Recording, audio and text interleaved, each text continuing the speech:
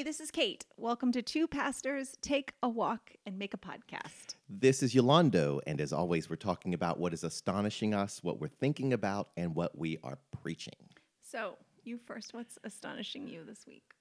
Yesterday, I was throwing a small pity party. Had a rough week last week, both professionally and personally, and yesterday, I was making my to-do list and was just feeling overwhelmed by everything that needed to get done yesterday, or I felt like needed to get done yesterday. And I was walking around my home office, again, throwing a small pity party. And I suddenly got this overwhelming, in a good way, reminder of my belovedness. And I asked myself, what am I trying to prove? Why am I in a place of trying to prove something to others, to God, myself? I don't know. But in that moment, just started to question why I was so anxious and feeling overwhelmed, and why I felt like I needed to do everything. And I sat down and I went to that place in Matthew chapter 3 where Jesus is baptized, and there's the voice from heaven that says, "This is my son, my beloved, in whom I'm well pleased." And I just sat with that scripture for a moment, and it really encouraged me to just let go of this need to perform, to... Here's the thing. I said to myself, okay, Hinton, you know that you're not perfect. I know I'm not perfect. I know cognitively I don't have to be perfect. And yet there is this drive to have people applaud my performance. To be the proxy savior of Yes. the congregation, for sure. And to have them say, look at our pastor. He is working so hard. Clap, clap, clap. Pats on the back. And it's so unhealthy and dysfunctional and unfaithful. And so I was surprised in the midst of my pity party by this sense of being beloved. And when I read the text, it occurred to me, right? This voice from heaven speaking about Jesus is before Jesus does anything. This is before he does any ministry, before he does any teaching, before he does any preaching, before he performs any miracles. So at the beginning of his ministry, before he does anything, there's a voice affirming his belovedness. And I asked myself, okay, can I just sit and soak and then work out of my belovedness?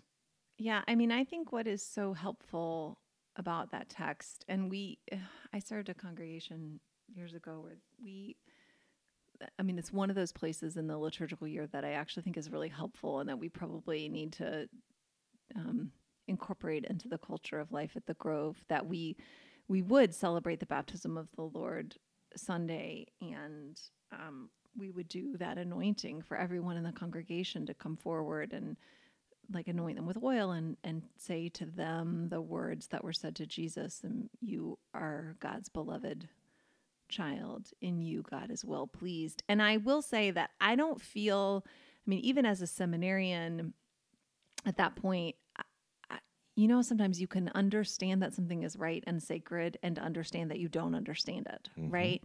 And I never felt like we did a good job of explaining it to the congregation. I couldn't explain it because I didn't understand it.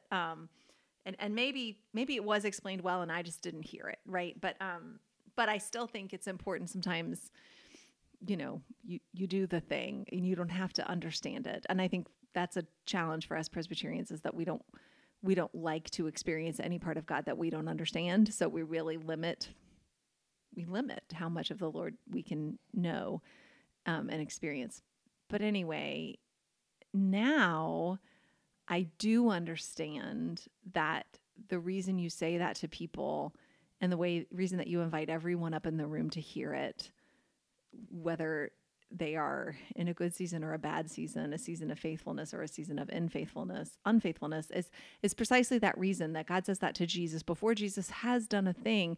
And also, I think the way I understood it before is like, well, God knows that Jesus is going to drink the cup and go to the cross, and so that's why God says it then.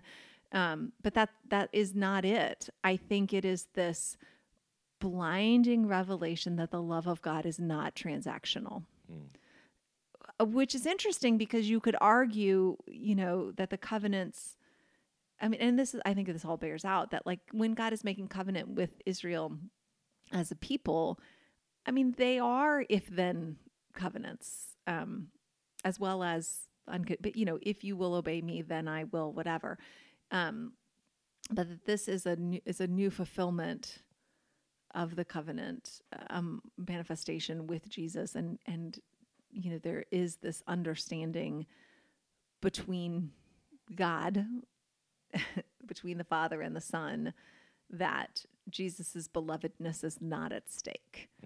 And so he walks out of his unalterable belovedness, which is why he can pray the prayer in the Garden of Gethsemane, and which is why he can drink the cup, because he knows the love of the Father. It is not conditional for him. And so I think for us as a community to be able to say to people, this is the kind of love that God has for you. It's not transactional. So it's not, be good and God will love you. Be mad and God will forgive you. But then once you are sorry and fix yourself, God will love you again. Or God will forgive you 70 times, 7 times. But after that, you're on your own, sucker. I mean, or, make sure you get your act together eventually, or else, that the offensive grace at the center of our faith is that God's love for us is non-transactional. And so God is well pleased with Jesus before Jesus has begun to live into his anointing. And God is well pleased with Jesus when Jesus is in the Garden of Gethsemane. And if Jesus had walked away from the cup, God would have been well pleased with him then as well. And we can't handle it because we say, well, if that's so, then our institutions won't work, right? Like we feel like there has to be a threat. We often operate by shame, guilt, threat. Right. And so we say, like, if we tell people that God is going to love them no matter what, then people are going to turn away from God. So we need there to be a stick as well as a carrot.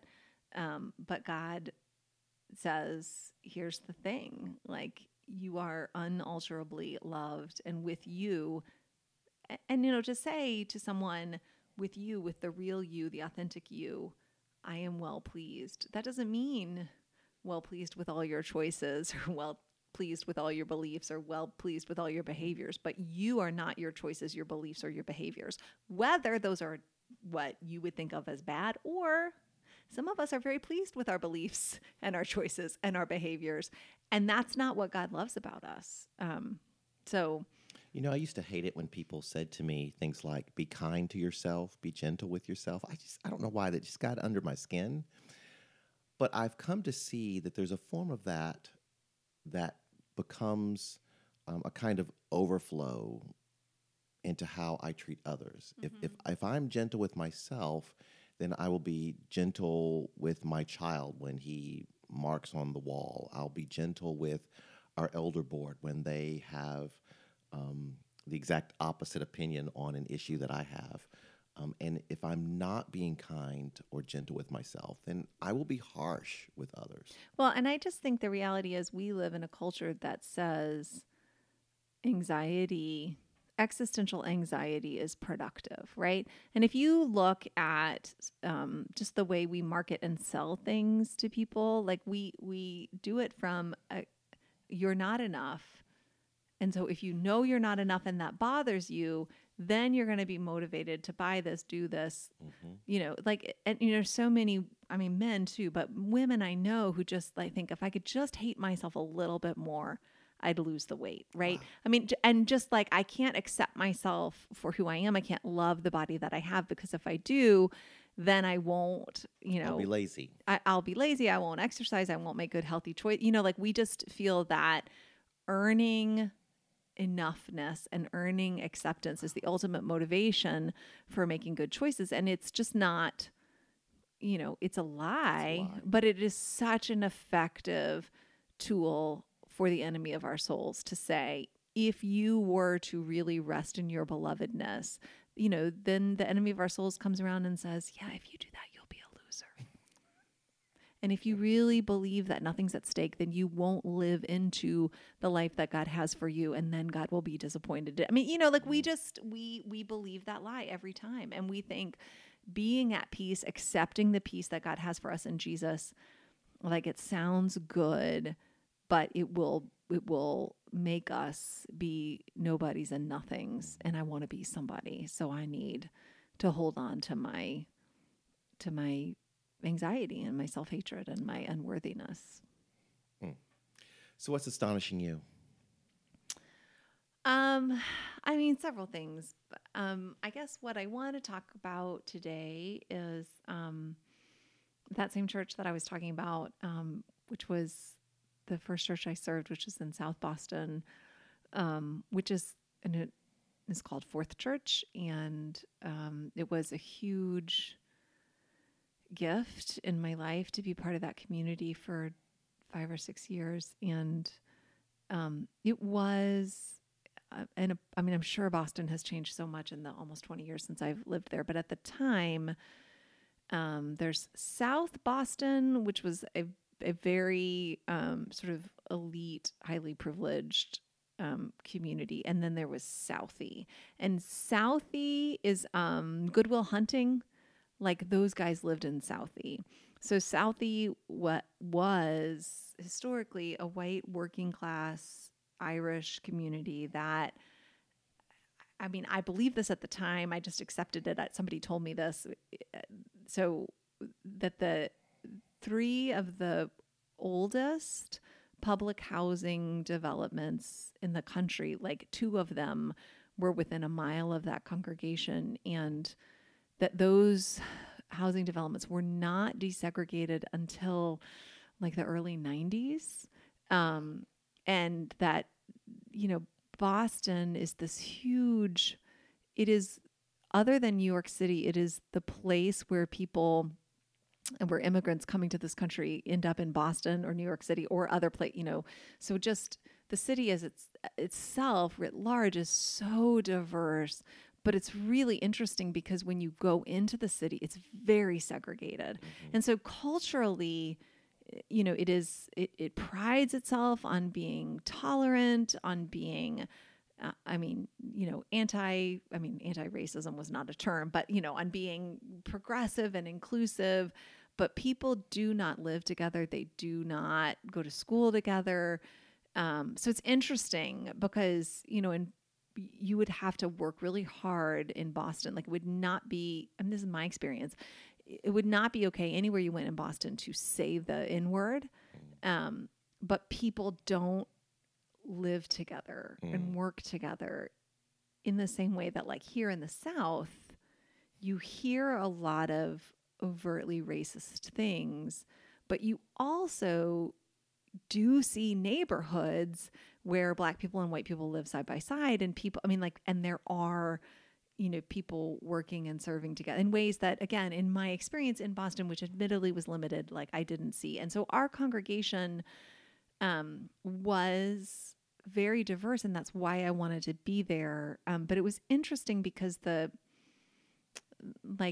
these housing developments, lots of families lived there who had come from other parts of the world, and they had gotten finally desegregated, but there was just still a lot of underlying tension, and there were a lot of people in that community who felt like, who had lived in that community and in those housing developments for generations, who felt like they were being displaced. I mean, there's just a lot of tension, and but the community, this church, was a Presbyterian church that had bought the building from a United Methodist church. It was mostly surrounded by Catholic churches, and the pastor who was called there did a great job with outreach and did like a lot of arts outreach and children's outreach. And so as a consequence, and because it was so densely populated and so walkable,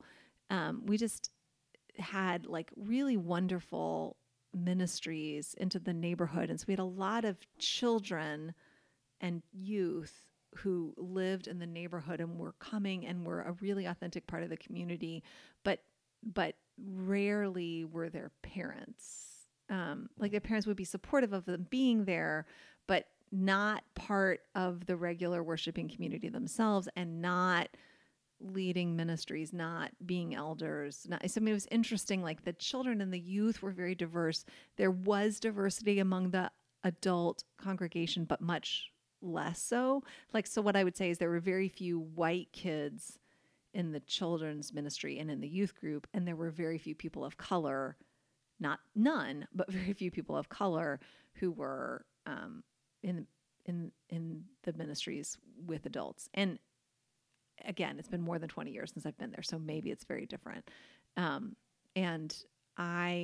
for me, it was just a life-changing experience, and I was so grateful to be there. And all my vision for what church could be and should be, really comes from those years. And I always say that, one of the reasons that I was really had a vision for what the Grove could be, even when people were telling me, people who were experts in transformation, who were telling me like, hey, that won't work. It doesn't work. Those churches don't exist. I'm like, well, I'm sure you're right, except that I was part of one, like not a perfect one, but I was part of one. Anyway, and I was there. I started out doing children's ministry, and then after a while, after I graduated from seminary, I got to. I mean, that was the church I was ordained to serve as an associate pastor, which the man who's head of staff worked really hard to get grant funding to make that happen for me. And then I started working with the youth, which I felt way more comfortable working with children than with youth, because I knew that I did not know what I was doing, right? Like, I mean, I was just dumb, but like smart enough to know that like I can kind of like fake it staying in my lane with kids. But when it gets to teenagers, like just the gulf between the life experiences of these kids and my own life experience. And like, I learned a lot of valuable stuff in seminary, but nothing that would help me know how to show up in a holy and authentic way with, I mean, really, let's be clear, with anybody, but especially with kids who were so vulnerable and really needed a Christian community with a strong vision of life for them that wasn't just a mirror of what success looks like in the larger culture. And whatever. And love covers a multitude of sins, and I did love them very authentically, even though like I was definitely working with my own need to be like seen as to be loved and to be seen as a proxy savior and just like all kinds of things that, I mean, even at the time I knew it was gross, but like, what's the alternative? Like, you come into a community, and no matter what that community is, you meet people, and then you want their lives to be better because they're part of your community, right? And then when people come with very visible needs, like, living in neighborhoods where they're not safe. I mean, I can remember one little girl, just telling me one day, I was driving her somewhere, and she was like, I just don't feel safe at school. And I'm like, I don't know what to say to her. I mean, I think what was so helpful about that experience is that it just really grounded me deeply in my limits, which is a really helpful thing for a young pastor to have. But also you just feel like, oh my goodness, everybody deserves more than a pastor who doesn't know what the bleep she's doing.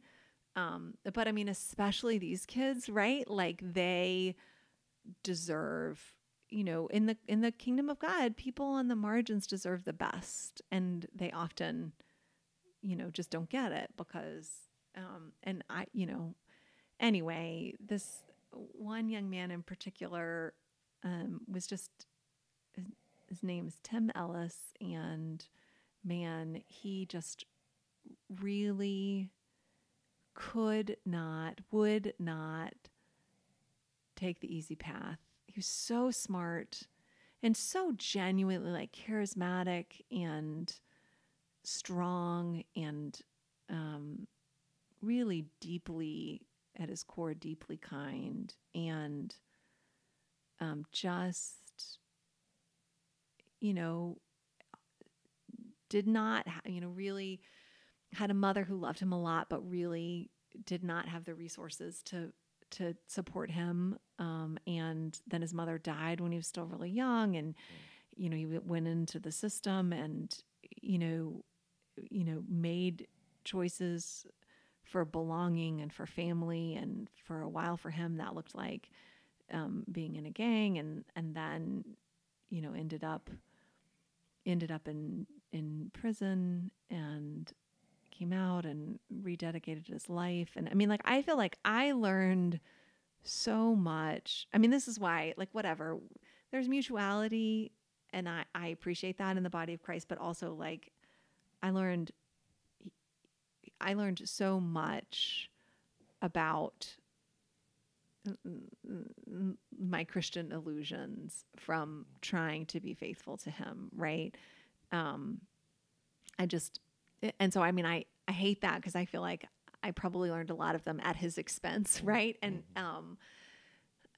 just, but he also was just really generous, and he loved people even when people couldn't love him very well. And what we all wanted for him was, Tim, you're smart and you're talented, and if you would just, go to school and take advantage of these opportunities and work hard, like you could go to college and you could be anything you want to be. And I mean, that was all true, and also was just not the path that he picked for himself. And it was hard to figure out. I mean, nobody rejected him, but it was hard to figure out how to love him when you just keep seeing someone shoot themselves in the foot, and you just want love to save them in a way that fits a Hollywood narrative and doesn't. And this is what I mean. Like, it's hard when the church wants to be centered around success stories, because then how do you stay in relationship with somebody whose life isn't an infomercial, right? But still just has infinite worth. And I don't think that anybody in the church ever stopped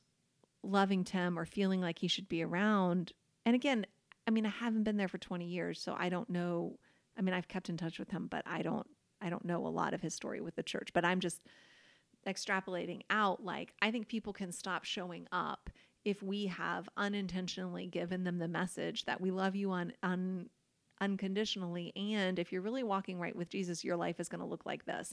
And then when your life doesn't look like that repeatedly, it becomes a time where you just feel like, well, maybe I don't want to be a part of this place anymore. Like, I'm giving it a bad rap, or I'm making it look like faith in Jesus doesn't, quote, work. And anyway, he in later years got married, and he had 2 sons, and gosh, he loved his sons, and he was somebody who never knew his dad. And so to see him love his father, be a father who loved his sons, was just such a powerful redemption arc. And he, worked for a while as a chef and really was passionate about that, and then was working as an iron worker and really passionate about that. And then yesterday I got a text from one of the kids in youth group who was really like one of his best friends, although everybody would have said they were his best friend.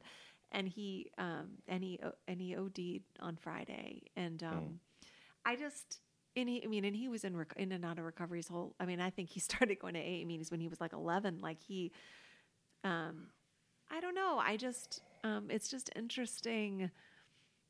I appreciate that Tim complicates the narrative of what it means to be a pastor and to be a youth pastor, and to be a Christian community and to say it's not about like people start at one place and then they come to church and then they end up in a different place in terms of material resources or degrees or credentials. Like, um,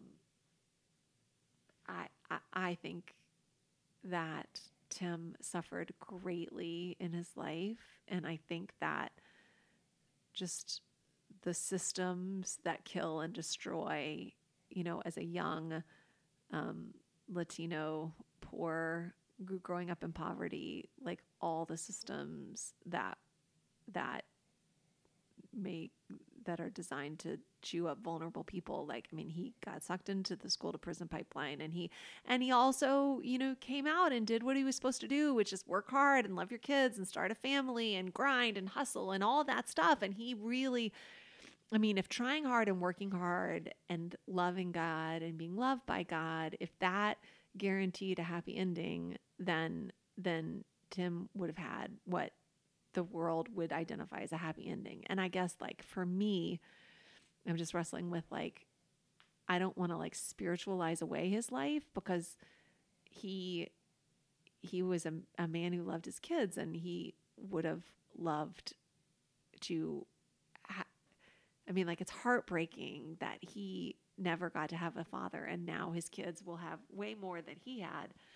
But they're young and they lost their father, and that's so sad. And um, I don't want to spiritualize that away and say that it doesn't matter, because it does. And also, like, he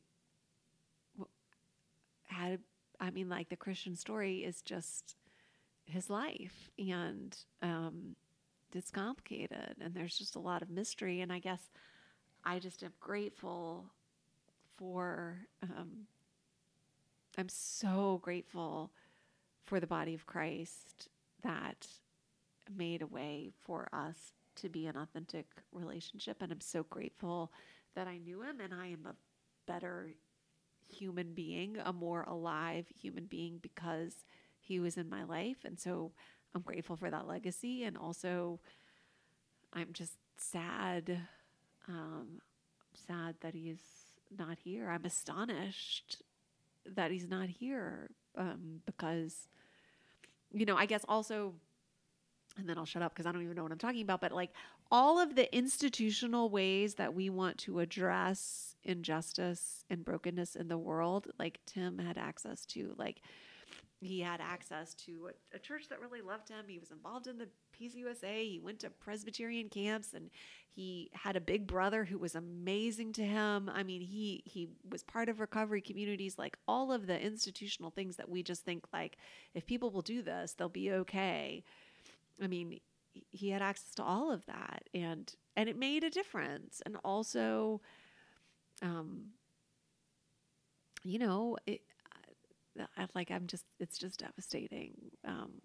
It's devastating. And so I'm astonished that he's gone, and I'm astonished that I got to know him. I'm so astonished that at some point in life I was supposed to be his pastor. Like, that is just like ridiculous. And yeah, that's what I'm thinking about. There is a line in the committal liturgy that is in our Book of Common Worship for funerals. And every time I read it or say it, it strikes me. It's at the end of the service. You're at the grave site, and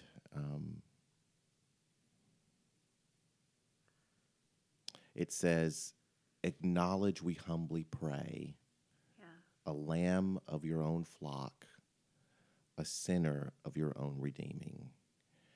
And I said those words for years, and then at one funeral, the power of those words struck me, because I think you're right. We have this template about church life and those who are in the body of Christ, those who engage with the ministry, that there is a certain trajectory, and we look for success to look like a particular thing. Yeah. And that part of the liturgy of the committal reminds me that when we talk about the Lord's redeeming, that we really are talking not simply what happens in the time we're breathing in this life. That there's something larger, more powerful going on. And I used to see those words as not sad, but with there's a kind of somber tone to them. Now they are glorious and celebratory. That here is a person, their life has ended, and no matter, I don't like talking about levels, but wherever they were in life when that life ended, that redemption story continues. Right. And we wanted to reach a certain point here. We want to sound a certain note here. And we think that it was a failure if they don't reach a certain place here. Well, because I think we don't understand faith as primarily being a process of being redeemed by the Holy Spirit. We think of faith as something that we do for God, and we grow our own faith. And so we think like, well, yeah, let's compare the person who grew more to the person who grew less, as opposed to saying like, no, this is a redemption process. And so wherever you are in the process of being redeemed, and whether that happens whichever side of eternity it happens on, there's no sense in being prideful about the speed at which the grace of God is at work in you, right? And I just, again, like, I don't think we like to acknowledge that because we feel like our human institutions won't work unless people feel like there's going to be some reward for their hustle. But, I mean, I think most of all, looking back on my relationship with Tim, and I think this connects with what you were just saying, is like how incredibly generous he was that like, I mean, man, like all of these people who were pouring into him, at least in the church community, were like all these well-meaning white people with graduate degrees who were supposed to be like resourcing him.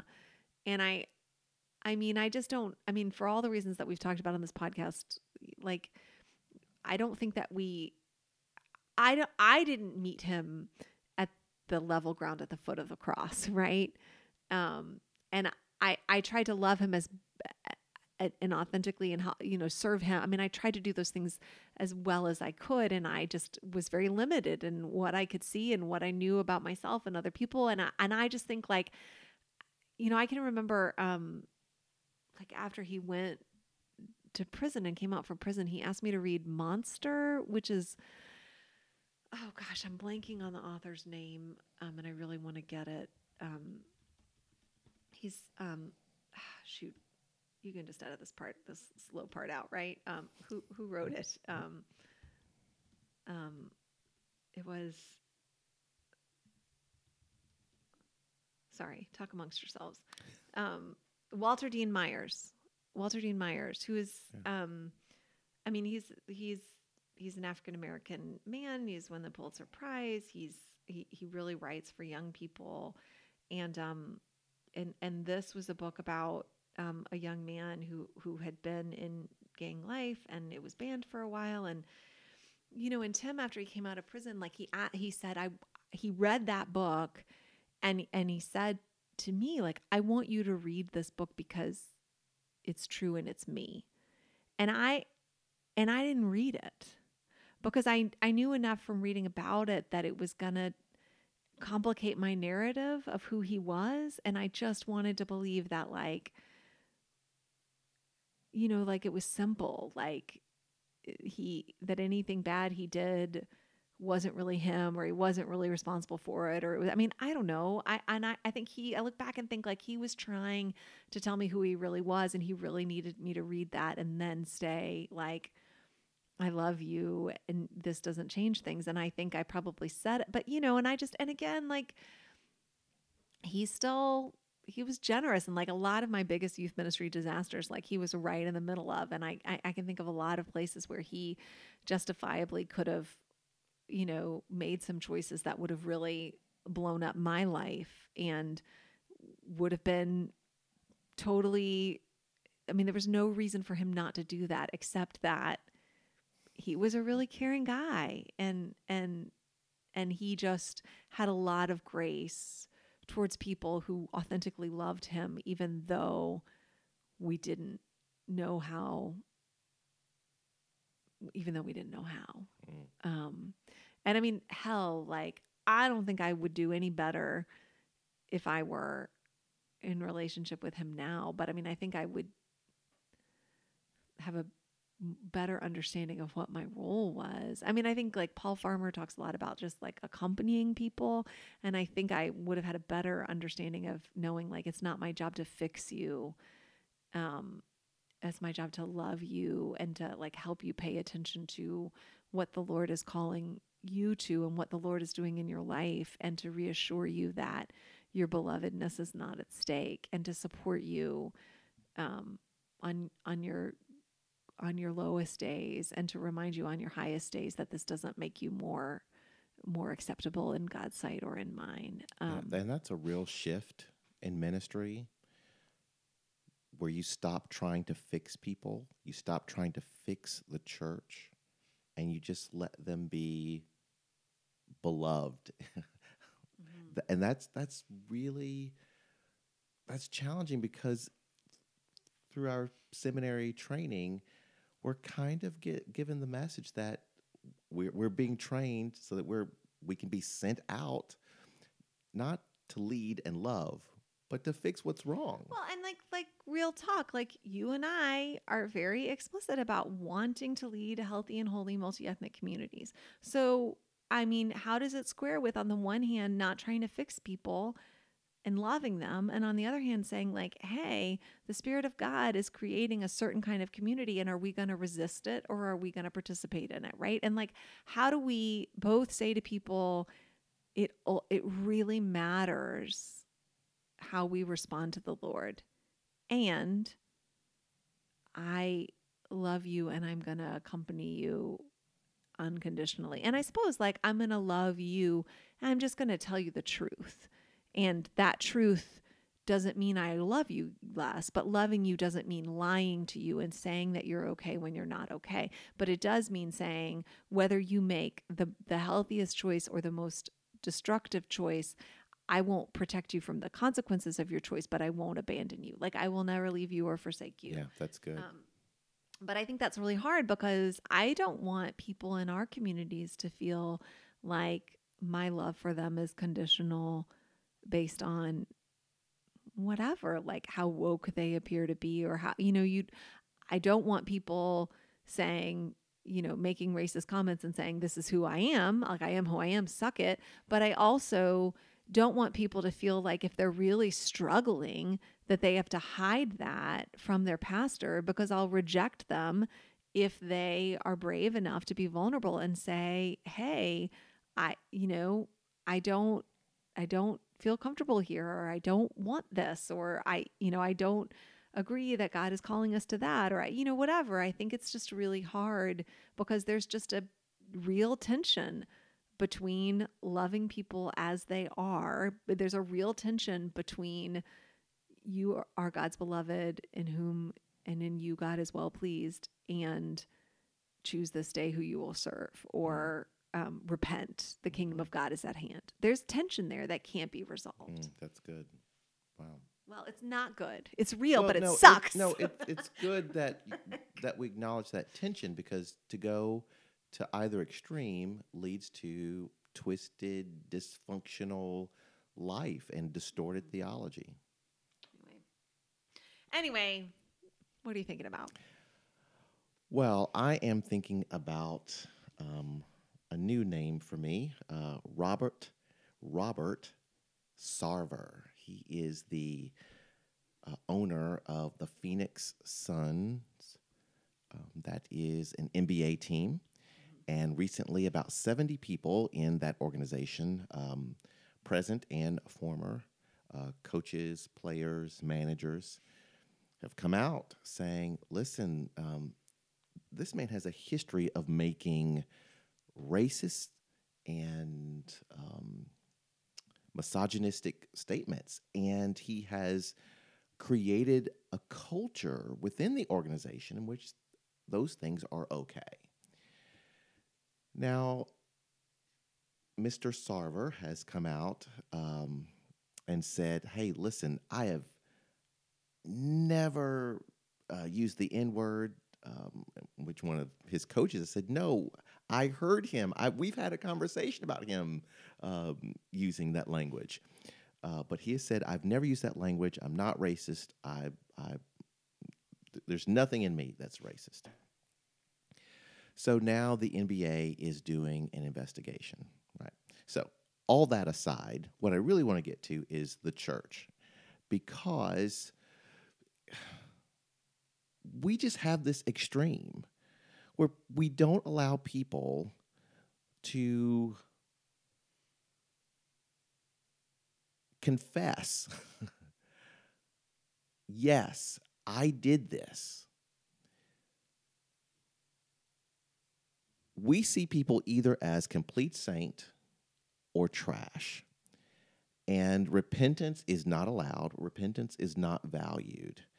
And so, of course, this man has to totally deny any racism. And there are African Americans within the organization who are defending him because, the organization, to its credit, is diverse. There's a lot of diversity there. But that diversity doesn't mean that racism isn't going to come out.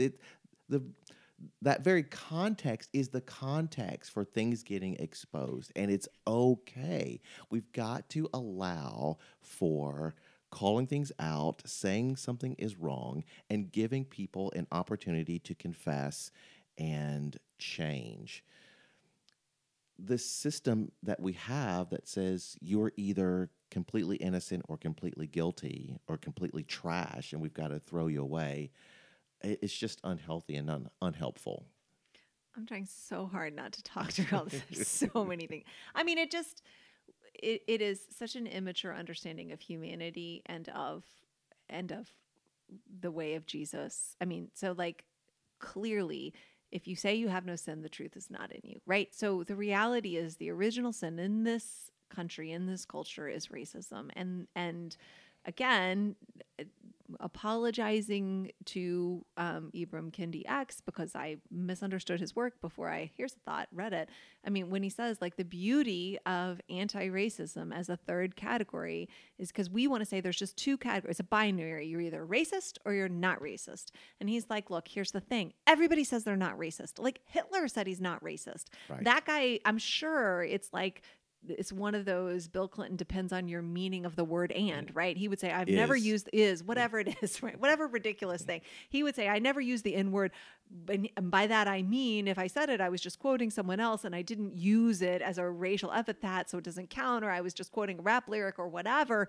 So he can't, he's just stuck in this binary of I'm either racist or I'm not racist, and I have to be not racist. Therefore, I have to deny that I've ever said or done anything that was ignorant or intentional or unintentional or harmful to people of color, right? And so you introduce this third category of anti-racist, which says, much like a Christian's right understanding of sinfulness is, I don't have to deny that fallenness, sinfulness, brokenness is a part of my life. What I have to be is like a member of the recovery community, of knowing that there is this force that is active in my life that I am powerless to overcome through willpower or desire or clean living. And I need the help of a higher power in order to live a healthy life, right? For us as Christians, that's how it should be with sin. And for us as white Americans, we have to understand ourselves as people in recovery from racism our whole lives. And you can have a conversation about whether people in other ethnic groups can be racist, and that's a fine conversation for somebody else to have. I don't have to have that conversation because I'm white. So I just know that racism is a factor in my life. And if I deny it, I empower it. But if I accept it and confess it, then I can say, I want to stand against racism wherever I find it, even if I find it in myself. And so, not if, but when somebody says, like, hey, when somebody loves me enough to say, Kate, I know that this isn't who you want to be. I know this isn't what you would have intended to have happen. But when you said or did these things, it was harmful and destructive to the values of this community or to the way of Jesus. And like, I need to know what you love more. Do you love me enough to want to ask for my forgiveness and seek amends? Or do you love more your ego and your false self? And are you going to then maneuver to protect your reputation as opposed to embracing the truth? Do you want to be someone who is part of a healthy and holy multi-ethnic community?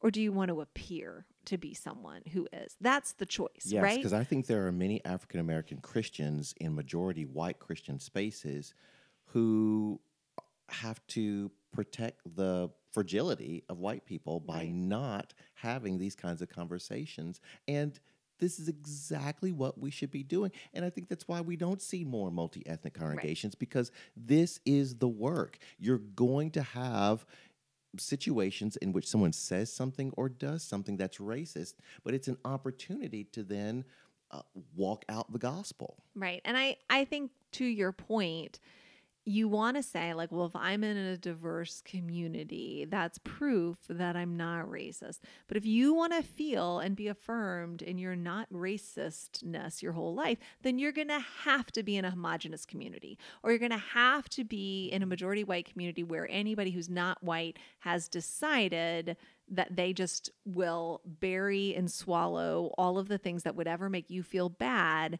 and just take the hits in order to continue belonging. But if you are in a healthy multi-ethnic community where someone truly believes that their pain matters and someone ironically truly believes that you love them, then being in that multi-ethnic community is not going to expose you to your non-racistness. It's going to unexpectedly expose you to your limits, to the ways that you do have these white supremacist assumptions, right? And I think the point is, we don't have to be melodramatic about it, because it shouldn't be new news to any follower of Jesus Christ that they are a sinner undeserving of salvation. I mean, like, if that's new news to you, then I need you to meet my friend Jesus. Because whatever you've been doing has not been accepting forgiveness and unmerited grace from the Lord. Like, that isn't what you've been doing before. But if you know that you're a sinner, then when somebody comes to you and says, hey, this is what your sin happened to look like in this, you can be embarrassed and you can say, I'm embarrassed. You can say, and I get the reflex to say, no, not me. I get get that it. initial impulse. And you might just right? need to say, you know what? I'm really uncomfortable and I don't want to say anything that's going to make it worse. So I'm going to need a minute just to go and to collect myself so that then I can come back to you and not further harm you, right? Like, if you need a minute, you can just say, I need a minute, right? But I just think that is going to happen. And if you can't hear it, if you are just sitting here thinking, please don't anybody ever tell me that I did anything wrong. Please don't anybody ever tell me that I'm racist. Guess what? It's a spiritual community. People won't. Because especially people of color who are willing to be in community with white people, like, they're not there just to, like, they're not there just to bust your chops, right? Like people Correct. who are not interested in having relationships with white people who are just interested in making white people feel miserable and hate themselves and like want them. I mean, like I think that all kinds of people exist, and so I think that those people of color do exist, and I don't have any judgment against them, but I'm just saying, like, they're not showing up at your local Presbyterian church and being like, you know what I really feel like doing today is sitting down in Bible study and making a white person cry. Like, that's not people who are in your community because they want to be part of a healthy and holy multi-ethnic community, but they want to be able to show up as their real selves. And they want to know that if you hurt them, you actually care about them, which, to be fair, we're not good in homogenous racial communities telling the truth when we hurt That one is another. correct. So I'm just saying, like, if you just never want to feel like you have any racism in you, you better stay away from multi-ethnic communities, because you are going to discover that you are, in fact, shocker, human. And in my experience, most of the time, most African Americans I know, not all, but most, they'll wait a couple of times after you say something, do something racist, and then talk to you about it. They won't jump on it the first time. So if someone says something to you, usually it's that they've noticed a pattern. This is something, okay, we see this in you. We need to talk about this. If this relationship is going to deepen, if this community is going to go deeper and be genuine family, then we've got to talk about this. Yeah, and I think it might be helpful for white people. Like, there's this woman, Glennon Doyle, who's a Christian author, blogger. She used to be in the category of mommy blogger, but she's expanded. But she did write a piece one time that was really helpful, where she talked about how with her kids, as they got closer to adolescence, she would have them practice what they would say, like practice their no. So like instead of just saying to her kids, don't smoke, don't do drugs, don't drink, she would say, let's practice. You're at a party and somebody hands you a beer. How are you going to say no?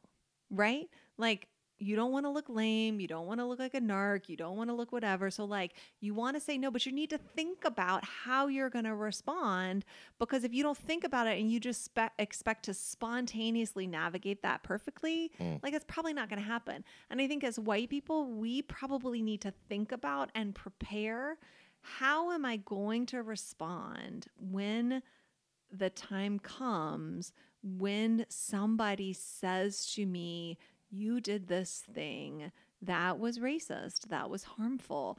And like, you know that you're going to feel terrible and embarrassed and ashamed. And your instinct is going to be, who knows, but probably not healthy. Like, probably your instinct in that moment is not going to lead you to your best self. And so you might just want to be prepared to say, okay, I need to take a deep breath. And I need to say to this person, thank you for sharing this with me. I'm going to need to do some work to absorb this and the implications. So I need to pray and seek the Lord about how to be faithful. Can I return to this conversation later? Right? Like, that just might be what you need to do. You know, you could be really transparent and say, I have all kinds of really big feelings right now, and I'm afraid I might make it worse if I talk about it right now. So can you do me the further grace of giving me a minute, you know, a couple, I mean, whatever it is, but like, that moment is coming and it's going to be hard. And to pre-plan, how am I going to respond with grace, is it would be a really helpful thing in terms of putting the needs of the other person at the center instead of my own feelings.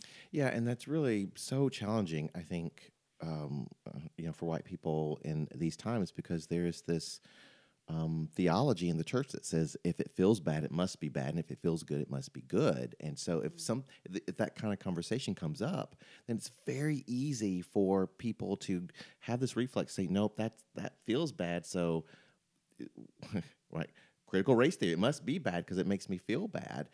And there are a number of institutions and congregations and theologians who would say, and politicians say, yep, that's exactly right. It's bad because it makes you feel bad. Right, which is exactly why when Jesus said to the disciples, okay, now it's time for you to know the real deal. In 3 days, I'm going to Jerusalem and I'm going to be arrested and I'm going to be killed and crucified on a cross. And Peter's Peter like, said, no. no way. There's no way that can be true because it makes me feel terrible. So this is not going to happen. And that's our initial response. And you know, I think we just need to be really suspicious when we just outright reject anything that makes us feel bad. Like sometimes we should, right? But we just, our knee-jerk reactions often are not the most helpful ones. So, and I think our wrong expectation that life in a healthy and holy multi-ethnic community is always going to make us feel good about ourselves as anybody really. That's a wrong expectation. It's like marriage, right? The wedding day's great, but then there comes a time, every once in a while, my wife will say, yeah, do you realize you do this? And a part of me knows she's right. We live together. She sees me day in and day out. Oh, I do have that really bad habit. But my reflex was like, you're kidding. Are you right. crazy? And if you love me, why are you not just giving me a pass on this? Yes. And I think that in the Christian community, if we love one another, again, it's, do we accept one another unconditionally? Yes. Is our relationship transactional? No. But does loving one another mean that we lie to each other and that we allow people to continue to stumble along and wound themselves and others? Like, no, that's not what it means. So what are you thinking about? Well, I'm thinking, and I'm earlier this week I was listening to a podcast called The Moth, which I listen to occasionally. My kids really like, and it's just a podcast of storytellers on NPR, just people from hugely different walks of life, telling stories about all kinds of different things. And sometimes they're great, and sometimes they're not, but they're always interesting. And there's this one story that this one man told that I heard it and I was like, oh man, I need to talk to Yolanda about this. So the guy's name is Al Letson, and he's telling a story. He's I think he's a teacher, and he's also a playwright, and he's also like an audio engineer. And he got a project, a grant, where he was able to go to, I hate it when I've just had so many blanks in my head today. Dang it. Malawi, yeah. Malawi. I think that was the country where he got to go. So he got to go to Malawi, and he was working with a producer, and he was a playwright and someone else, and they were going to have this experience in Malawi, and they were going to come back and write a play about it. And I hope I have the name of the proper country. Embarrassing if I don't. Well, it's a small. It's like East African, but not on the coast. It's landlocked. Okay, then I think I did get that right. So he's there, and he's a good storyteller, and he's talking about how he's not going to be the typical African American man who comes to the continent and then has this I'm home experience, and he's decided that on the plane coming over there, and then he gets there and he's like, and it's a good thing that I've decided that because the Malawians that I meet don't treat me any different than these white people that I'm with. And he's like, so I'm just there and it's fine. And then he after on the second to last day, they go to a prison, and it is a boys' prison. And one of the things that's going to happen is there's and the conditions are terrible, and the boys have a choir, and they're going to, and they say to them, this American delegation, these boys have a choir, and they never get to sing for anyone, so we hope it's okay. Can they sing to you?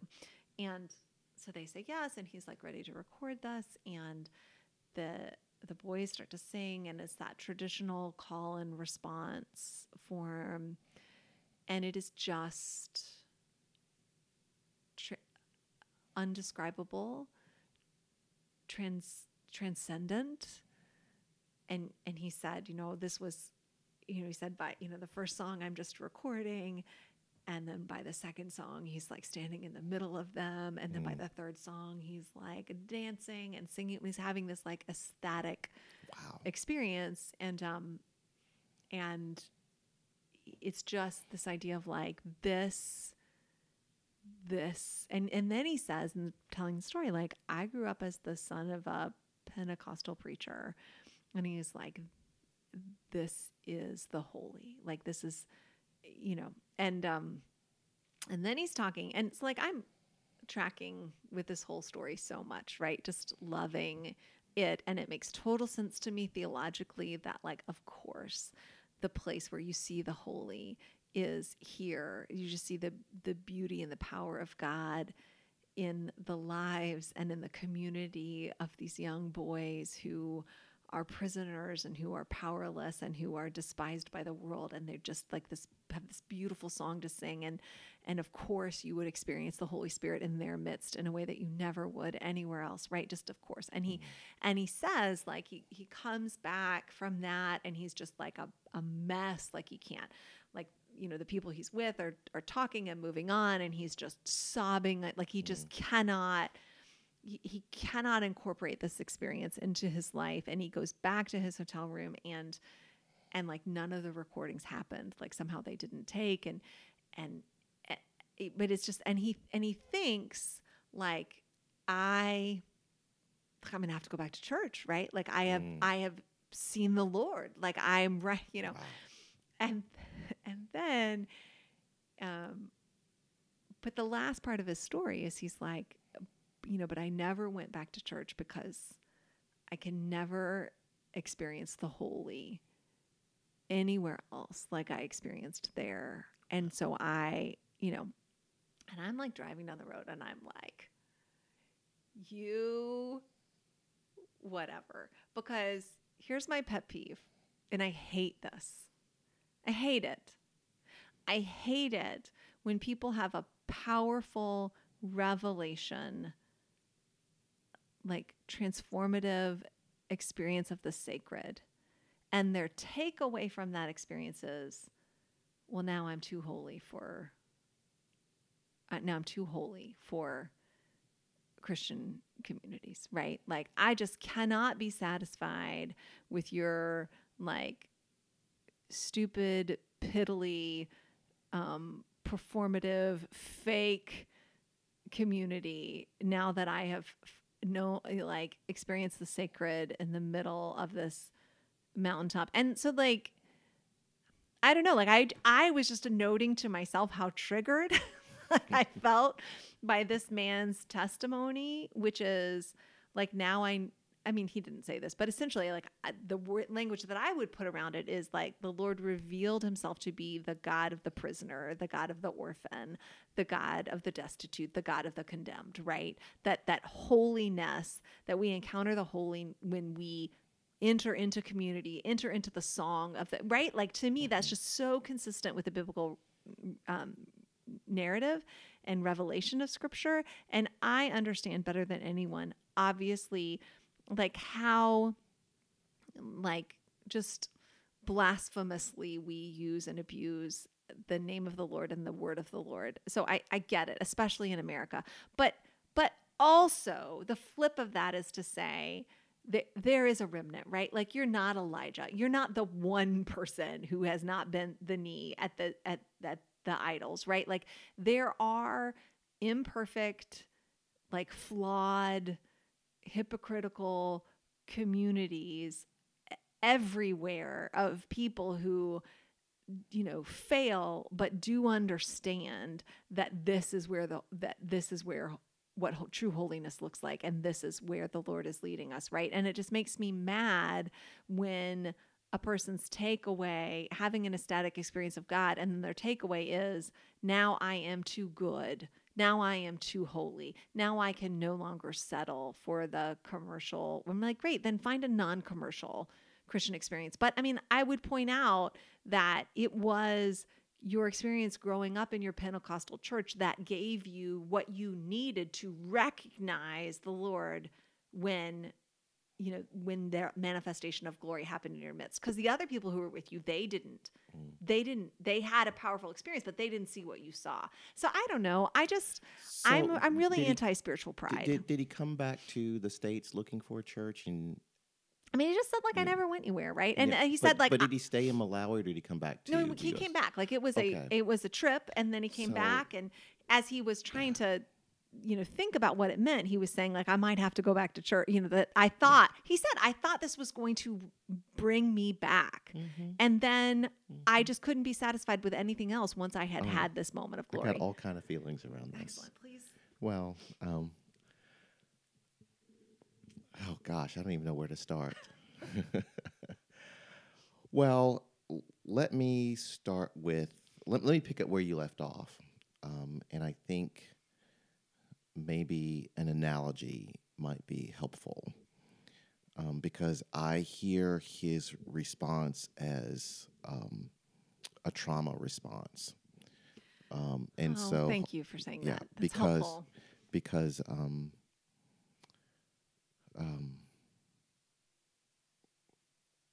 I'm reminded of, I think it's a book or something lately that's popular. It's something called "The Body Remembers the Story" or something like Yeah. that. So in that whole story, what I heard was this African American man who has carried, whether he is conscious of it or not, the trauma of being an African American in America, being black in America. He travels to Africa and has this experience, and he tells himself that he's not going to have it. He's not. Right, He's not right. going to be one of those who says, "Oh, I'm home," and all of that. Right, and he says so- explicitly, like, I'm not any closer to these people than I would be when I went to Paris. So Like, this is he- not, yeah. He is somewhat conscious of the potential of something happening, and I it sounds to me as if he's trying to guard his I don't know, his consciousness from a lot of stuff welling up that he can't control. And so he goes and he hears these children, and there is this wonderful moment of integration, of connection, right? With being there on the continent, these people, these boys who are at the same time home, quote unquote, but in prison, Yeah. right? So they are home, but don't have their freedom. He knows what that's like.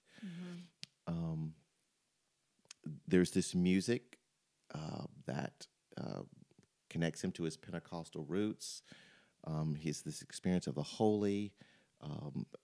Also, there's got to be some kind of healing, something taking place. And what came to my mind was, what if you have someone who is the victim of a violent sexual assault, and some years pass, and they have an opportunity to travel, and they live with a family, a couple, and they are like loving, they're near perfect. But this person has in their mind, like, I'm never getting married. I'm never gonna fall in. I'm not doing that thing. But they experience this family, and they just have this experience. And like, well, now I'm, because of this experience, now I'm ready for a relationship. But they're not ready for a relationship. I think this man was probably sincere when he said, I've got to find a church. But there's still a lot of work to do. There's a lot of woundedness and healing that still needs to take place. So I'm not really sure if it was spiritual pride. Could be. Or Yeah. it could be, okay, right, we can suppress trauma. And so this was an opportunity for some things to come up, and now he's got to walk it out, and maybe he decided not to do that for whatever reason. But I just heard the whole thing as a trauma response. Well, and that's helpful. And I mean, and a generous way to put it, because I mean, obviously for me as a white woman to have judgment or expectation about how he should process Well, his experience, I just I am very defensive about, I mean, when somebody comes and says like your church isn't good enough, I mean, like, yeah, right. And so I think but he met. Let's say he came back. I mean, it would be challenging sure, to find a church that knows the God of the prisoner, right, right? right, for sure, So my friend Jeannie in Omaha, Nebraska, white woman, recently retired, did prison ministry for a number of years, and I can't remember what it was called, but it helped prisoners. I think it formed congregations. I think it was called Prison Congregations of America. They formed congregations inside prisons and helped ex-offenders find right, congregations outside. when they were out. Mhm. But it's really challenging to find existing congregations willing to embrace ex-offenders. And Right, for so sure. possibly this man tried, and it would be hard to find that. And that's an indictment against the church. Sure, sure. Um, No, for sure. And I think, I mean, the reality is like you have a transformative spiritual experience and then you're left to figure out, well, how do I integrate this into my life? Right. yeah. Like how, and And that's something that you should especially have. if it's, I do think it's problematic, and it can be like being addicted to a drug. You're trying to reproduce a certain high. If you have this experience and you try to reproduce it in another setting, Mhm. try to find it again, I think that's problematic. But Right. also for this guy, I don't know if he recognized his trauma and the healing that needs to take place. That's where I would go in that. It's like, look, Yeah. that transcendent experience, it wasn't just about the beautiful singing. It wasn't simply about the location. It's about something in you. You've got some pain. You've got some trauma. You've got some stuff that God is giving you an opportunity to work out. And Right. I may be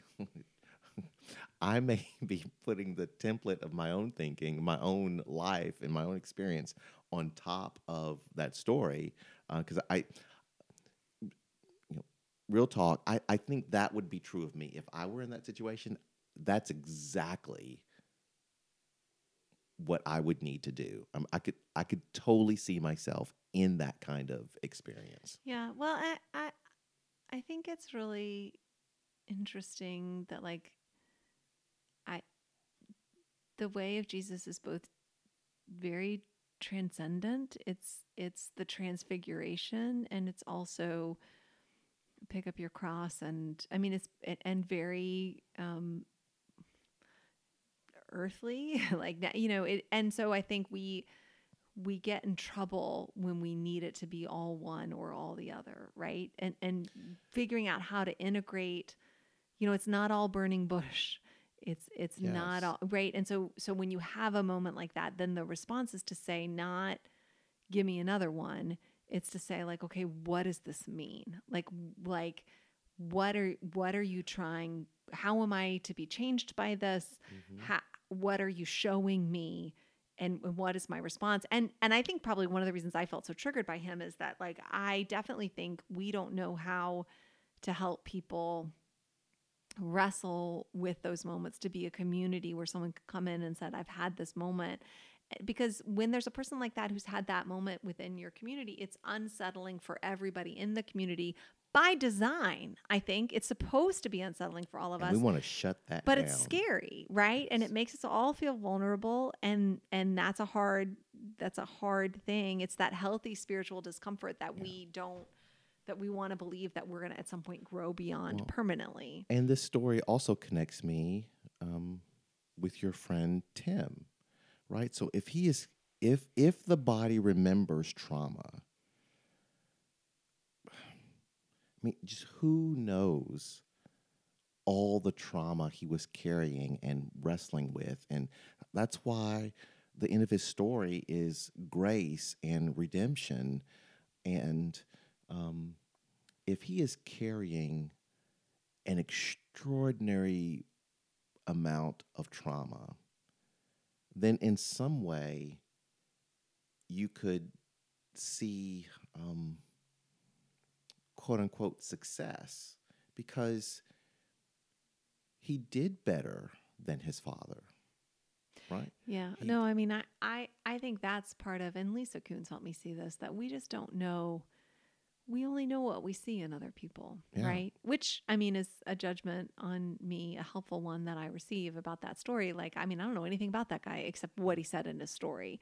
And then, you can't help but hear and fill in a context and make assumptions and connect it to your own in ways, to your own story in ways that maybe might not be helpful at all. And I think, to look at Tim's life and to see it as a beautiful and sacred gift from God, and then to really spend some time in awe and wonder and mourning and say, like, what does this mean? Like, what?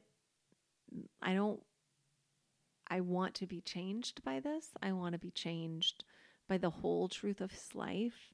I want to carry it in a way that honors the Lord and honors him. And it just takes some time to figure out, what does this mean? And so what your church community did for him is what therapists say all trauma victims need. And that is, in order, and this is what the guy in that story you just told from NPR had. What a trauma victim needs, first of all, is a safe place to begin to let the trauma come up. And they have to be able to say to themselves, I'm safe. Because if they can't say I'm safe and genuinely feel safe, they're going to fall back into their same survival trauma responses.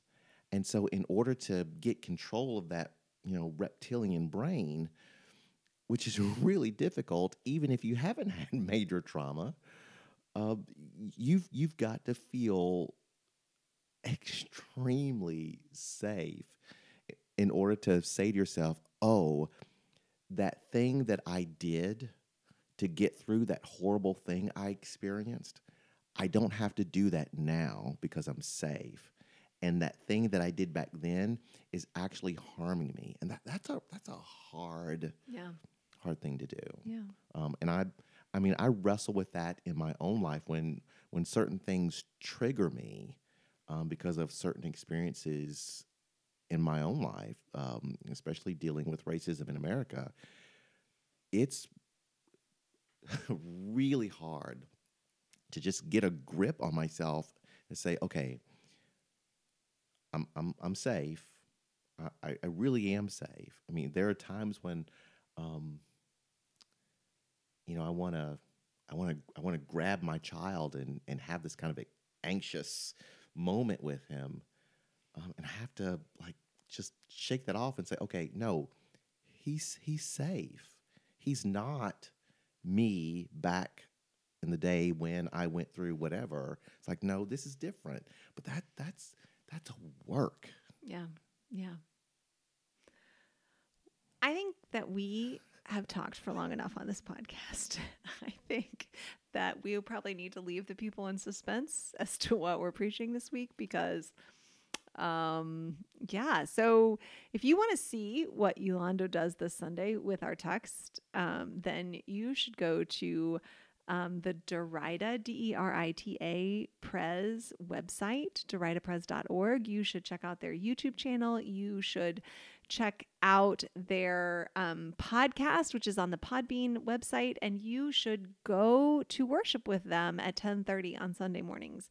And if you want to find out more about what is going on at the Grove, then you should go to our website, which is thegrovecharlotte.org. You should go to our YouTube channel and our podcast, which is on iTunes or wherever you get your podcasts, the Grove Church Podcast. You should join us for worship on Sunday, if you like. I should you. we would love it if you joined us for worship on Sunday, either on Facebook on the live stream or in person at 10 o'clock. But you please need to wear a mask so that we can keep everyone safe from the COVID. So thank you all for listening to this very messy, vulnerable, authentic podcast. And we will talk to you next week.